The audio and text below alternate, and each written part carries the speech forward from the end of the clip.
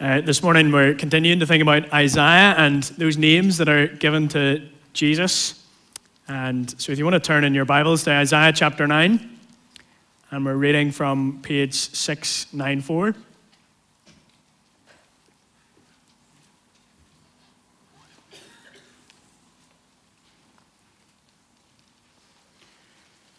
And we're going to read these verses, and then in a moment we're also going to read from John's Gospel, the Gospel according to John. But for now, let's turn to Isaiah chapter 9, and we're reading from verse 1.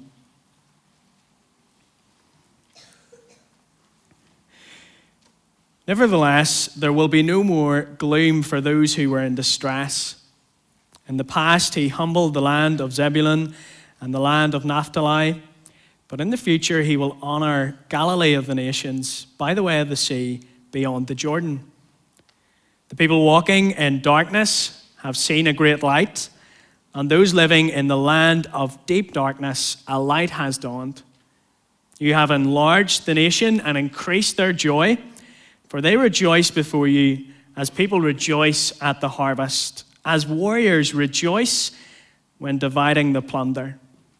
For as in the day of Midian's defeat, you have shattered the yoke that burdens them, the bar across their shoulders, the rod of their oppressor. Every warrior's boot used in battle and every garment rolled in blood will be destined for burning, will be fuel for the fire. For to us a child is born, to us a son is given, and the government will be on his shoulders, and he will be called Wonderful Counselor, Mighty God, Everlasting Father, Prince of Peace. Of the greatness of his government and peace there will be no end. He will reign on David's throne and over his kingdom, establishing and upholding it with justice and righteousness from that time on and forever. The zeal of the Lord Almighty will accomplish this. Turning to John chapter 1.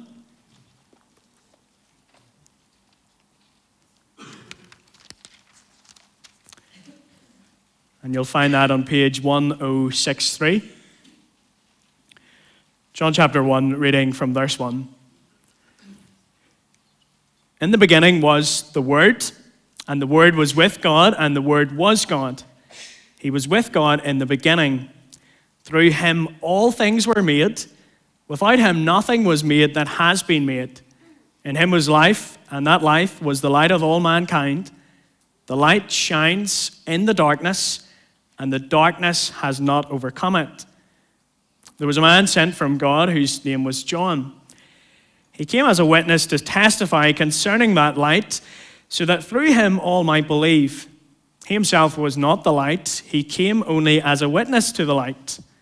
The true light that gives light to everyone was coming into the world. He was in the world, and though the world was made through him, the world did not recognize him. He came to that which was his own, but his own did not receive him. Yet to all who did receive him, to those who believed in his name, he gave the right to become children of God.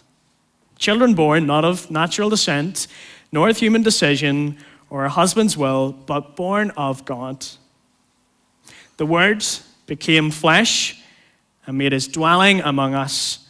We have seen his glory, the glory of the one and only Son, who came from the Father, full of grace and truth. Let's pray. Heavenly Father, as we turn to your word, our desire is that we would see the glory of Christ. And so, Lord, help us to hear you speak. In Christ's name we pray. Amen. It's no secret, many kids and many of us, I'm sure, enjoy superhero movies. Whether it be Spider-Man or whoever it is, many people enjoy a good superhero story. But I wonder if you are one of those people that enjoy these stories. I wonder if you ever noticed that in these movies and stories, there are echoes of another story. Don't worry if you are not a fan of superhero movies. The only reason I bring this up is because of something I find quite interesting. Recently, there are There's been some scholars, and they've looked at comic books and superhero movies, and they've said that this whole collection of superheroes in our culture, they get their inspiration from ancient mythology and archetypes from religion. Often in these heroes, they have powers that mimic some of the stories of ancient gods in Greece or Rome, and sometimes there are even echoes of Christianity in these stories. And some people have said that this speaks to and exposes a desire that we have in our hearts. There's a desire for a rescuer, a hero, a champion who will come and fight for us and deliver us and put everything right. And this desire gets expressed in our movies and our literature. I don't know what you think about that, whether it lands with you or not.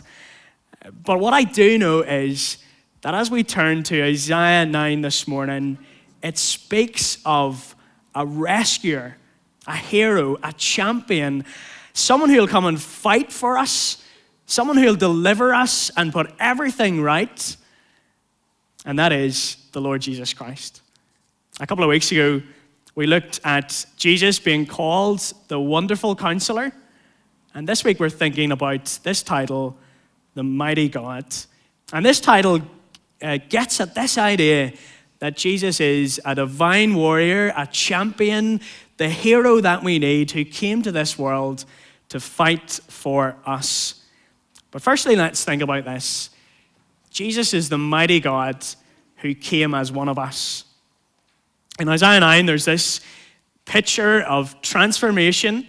For people who live in a harsh, dark, and sorrowful world, there's wonderful hope. At verse 1, there'll be no more gloom for those who are in distress. Verse 2, this darkness will be dispelled by light. And verse 3, there'll be great rejoicing. And it all comes about, verse 6, due to the birth of a child called Mighty God. This child will be our champion, our hero, who turns darkness into light and gloom and sorrow into rejoicing. Jesus is the mighty God who came as one of us. And isn't that what John 1 teaches us? And we read in John chapter 1, verse 14, the words, that's Jesus, became flesh and made his dwelling among us. We have seen his glory, the glory of the one and only who came from the Father, full of grace and truth. According to John, Jesus is utterly glorious and full of grace and truth, and yet he came as one of us. He made his dwelling among us. And John 1 explains to us who this Jesus is. According to John, this one has come from the Father, and he has always been. In other words, he is the mighty God and the eternal one who has always been. And John 1 verse 3 tells us that through him all things have been made. Without him nothing was made that has been made. So Jesus is both the eternal God and the creator of all things. This is who Jesus is. And yet he came as one of us. He was born in an insignificant place to an insignificant family, and he lived most of his life unnoticed. If you think about, for us, most of the time, we try to live our lives to be noticed, and yet Jesus, the God who has always been and created everything, went unnoticed in the world he had made and unnoticed by the people he made. He willingly came as one of us. And so he became subject to the same pain and frustrations and temptations that we face. He lived in a world of darkness and sorrow. He mourned over evil. He wept at death. And therefore, as we try to live in a world with many frustrations and sorrow and darkness, isn't it good to be reminded that the Jesus we worship and trust in, that he faced life in this world too? That he experienced the same temptations and trials that we face? Isn't it good to know that the Jesus we worship and trust in is familiar with life in this broken world? Because he came as one of us. But at the same time, we can have great confidence this morning in this child. We can have great confidence that he can put everything right and be our hero and champion, because in many other ways, he's not like us. He is the mighty God. We've got to remember that when God became man, he didn't lose some of his divine attributes. He remained fully God and fully man. These two natures didn't become mixed. There wasn't it sometimes that Jesus was God and at other times he was man. No, he remained fully God and fully man. And when we think about this, when we think about who Jesus is, 100% God, 100% man, but without any sin, when we think about this, naturally we feel overwhelmed. Our minds are stretched and we can't understand this glorious fact of history. But here's the thing. The truth about Jesus' identity, fully God and fully man, it's not for our analysis as such, but the truth of who Jesus is, the mighty God, fully man, fully God, this truth is for our worship. It's for us to come and adore him for who he is. We come and adore Jesus, the one who is the mighty God and who came as one of us. And then secondly, Jesus is the mighty God who came for us. Here's the message of Christmas. Look with me at Isaiah chapter 9, verse 6. For to us a child is born, to us a son is given. Jesus is the mighty God who was given to us, who came for us. And to understand the significance of this, I think it's helpful to remember what was happening in Isaiah's day. For a time, God's people had forgotten about God and what God had done for them. They went astray, they sinned against God. To the backdrop of the book of Isaiah, this is the big story. And because of their sin, God's judgment came on them in the form of exile. And that's the context.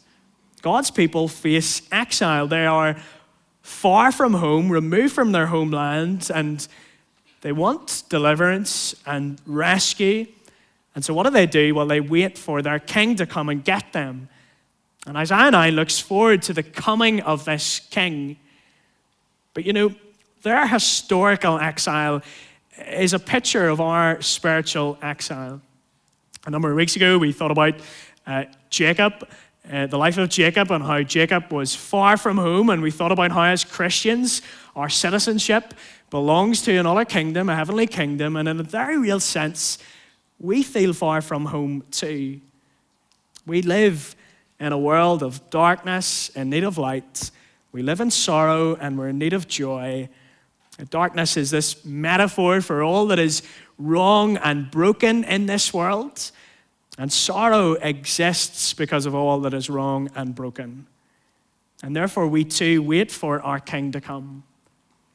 But the really good news about Christmas is the king we need has come, and he's called Mighty God, and he came for us. Your God came for you. He didn't send anyone else. Your God came for you to seek you out and pursue you, to be your champion and hero, the one who fights for you and delivers you and becomes your rescuer. Jesus is the mighty God who came for us. And yet, so often, we know this to be true. In our world, Jesus is unrecognized and not received. Turn with me to John chapter 1. We read from it a moment ago. And in verses 10 and 11, we're told about the response that Jesus receives. And in verse 10, we read this. He was in the world, that's Jesus, and though the world was made through him, the world did not recognize him. He came to that which was his own, but his own did not receive him. He came for us. And yet for so many, Jesus is unrecognized and not received. It was described to me not that long ago a little bit like, you know that song, Driving Home for Christmas? Maybe some of you will be driving home for Christmas to see a relative, setting off to see them, making that journey. I want you to imagine for a moment that you're making that journey to go see a relative for Christmas. You're making that journey just to see them. You can't wait to see their face. The journey is long, but finally you arrive. The car turns up that familiar road. You see the familiar driveway, that familiar door. You get out, you knock the door, you wait for them to answer. And they come to the door. But imagine for a moment, they answer the door and they say, "Sorry, I don't know you." And they shut the door on your face. The person that you have journeyed for to see and made that long journey to go and see, shuts the door, says, "I don't know you," and they shut the door on you. Well, Jesus is the mighty God who traveled an infinite distance, who journeyed to come to us, and yet so many say, "Sorry, I don't know you," and we shut the door. And with that door shut, we shut out any hope of light that dispels darkness, any hope of joy, of that deep-seated contentment. That's what biblical joy is. We shut out light and joy. And so this Christmas, don't ignore the King. Don't ignore the mighty God who came as one of us and who came for you. Instead, consider what Jesus has done for you. And that's the third thing I want us to look at this morning. Jesus is the mighty God who came to fight for us. The whole Christmas story is not simply a heartwarming story, a feel-good story of a baby in a manger, but instead it's actually a war story. Someone has said that when the baby cried in a manger, it was actually a battle cry. That's what this name, Mighty God, is getting at. Jesus is the mighty God who came to fight for us. So in the Hebrew, the word mighty God is taken from, or translated from, the words El Gabor. And the word El means God. And this word Gabor is used throughout the Bible in many contexts, often to do with a battle. So for example, in the story of David and Goliath, in that story, Goliath is called the champion of the Philistines. He's their hero and warrior. But the Hebrew word that's used is Gabor. And therefore, when we read this child to be born is called Mighty God or El Gabor, we're to think this child is a divine warrior, a champion, and a hero for his people. And this reminds us of an important theme throughout the Bible story. The theme of this divine warrior. So if you think about the Exodus story, God's people are suffering, they're under oppression, they're crying out, and what does God do? He fights for his people. Both in the 10 plagues and in the events at the Red Sea, God engages in this war against Pharaoh and the Egyptians. And this isn't a kind of a one-off way of doing things. No, instead, throughout the Bible story, God delivers his people from enemy nations. God fights for his people. But all of these battles, they look beyond themselves to something greater. And the prophets look forwards to the coming of a divine warrior. And that's what you have in Isaiah 9. So if you look at Isaiah 9, verse 4, it says, "For in the day of Midian's defeat, you have shattered the yoke that burdens them, the bar across their shoulders, the rod of their oppressor." So here, Isaiah looks forward to a time when the enemies of God's people will be defeated, when the weapons of their enemies will be broken. And verse 5 says, "Every warrior's boot used in battle and every garment rolled in blood will be destined for burning, will be fuel for the fire." Here Isaiah looks forward to the end of the war when every warrior's boot and garment is consumed. And this end, it all comes about through the birth of this child. Jesus comes to fight for us. And therefore, when you look at the Gospels, Jesus' ministry, part of Jesus' ministry is that of a divine warrior. He comes and fights against all that is evil and broken. He faces off the devil in the wilderness. He casts out demons. He rescues the enslaved. He heals the sick. He defeats death. And chiefly we see this at the cross. And so before we even get to the cross, back in Genesis 3, we have this image looking forward through history to the cross, and it's that of a great fight. In Genesis 3, everything went wrong in the Garden of Eden. The world that God had created was paradise, but humanity then and us today said that God is not enough, and we shut God out, and as a result, our relationship with God is broken, and there's disharmony, but also creation begins to unravel, and there's disharmony. But back in Genesis 3, when everything went wrong in the garden, the world that God created was paradise, but everything went wrong because of our choices. And yet in the middle of that dark picture in Genesis 3, in verse 15, God promised an offspring, a person who would come and fight and put everything back in place. In verse 15 of Genesis 3, we're told, a champion will come who will crush Satan's head, and in return his heel will be struck. In other words, Satan will receive a fatal blow, and this champion will be wounded. And of course, this picture is looking forward to the cross, when Jesus, our mighty God, would come and fight and defeat Satan. He would crush his head, and Jesus himself would be wounded. Jesus came into this world to destroy Satan and defeat sin and to rescue and restore this broken world. Jesus came to fight for us. And yet right now, in some sense, the war isn't over. Right now, evil still wars against good in this world, and there's so many casualties. There still exists sin and sorrow, and darkness is very real. But Advent is about looking forward to Christ's return. And that will bring about the final phase of this divine warrior theme. So if you read the book of Revelation, there's all this war imagery as Jesus comes to fight and defeat life's greatest enemies. All wickedness and evil. Sin and sorrow, sickness and death, Jesus comes to defeat.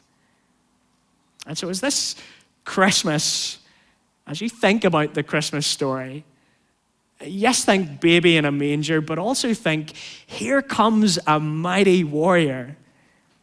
Christmas is a little bit like towards the end of The Lion, the Witch, and the Wardrobe, the Chronicles of Narnia. Towards the end of that book, there's a great fight and there's a victory. For so long, the witch had ruled over Narnia. It was always winter, but never Christmas. The witch was evil and oppressive and cruel. Life in Narnia was not as it should have been. But towards the end of the book, there is this great fight and there's a victory. And we're told that the boys, Peter and Edmund, and all of Aslan's army are fighting desperately against a crowd of horrible creatures. It's the witch and her army, and there's far more of them. They're far outnumbered. There's no way they can win this battle. It seems as though the fight is lost. They are losing. And everywhere they look, horrible things are happening. But then Aslan arrives.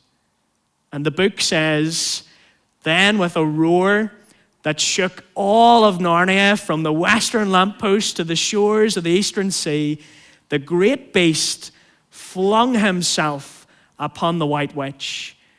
He knocks her down, he fights, he wins, and she is dead. Aslan, this great lion and king, comes to the battlefield to fight for his people. He fights and rescues the seemingly defeated. And that's what Christmas is like. Jesus came to fight on the battlefield, to fight and win for his people, to fight and rescue the seemingly defeated, to win a battle that we could never win. Jesus is the mighty God who came to fight for us. And so what's left for us to do this morning? Right now, there's much darkness, much sorrow. The truth is we can't escape it. We can't defeat the darkness and the sense of sorrow it brings. Right now, sometimes this world can make us feel like the battle is lost and we're as good as defeated. And so what can we do? We can take cover. We can take cover in Jesus. If you like, right now we're on the battlefield and there's many casualties. Right now, Satan still wages a war and wreaks havoc in this world. There's much darkness. There's all kind of sadness in this world. And so what do? We take cover. We take cover in Jesus and we wait for his return. When you feel like you have no fight left in you, we take cover in Jesus. We take cover under his wings because Jesus came to fight and win at the cross. And one day he'll finally return and deliver us from everything sad in this world. He came to fight and defeat life's greatest enemies, to defeat sin and sorrow, sickness and death and everything that is sad. Jesus is our mighty God, our champion and our warrior. Take cover in him. Let's pray.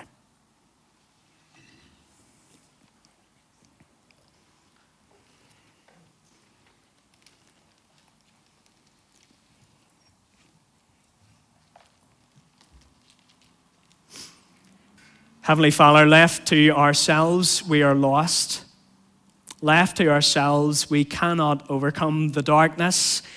We cannot discover the light. We cannot have that joy, that deep-seated contentment that only you can bring. But we thank you for the Lord Jesus Christ, the eternal one, the creator of all things, who willingly came for us, who came as one of us, and experienced all the bitterness of life in this world, and who came for us, who came to fight for us and defeat life's greatest enemies, to conquer death, to defeat sin and sorrow, sickness, and all that is wrong and sorrowful in this world. We thank you for the Lord Jesus Christ, and we take cover in him. It is in his name we pray. Amen.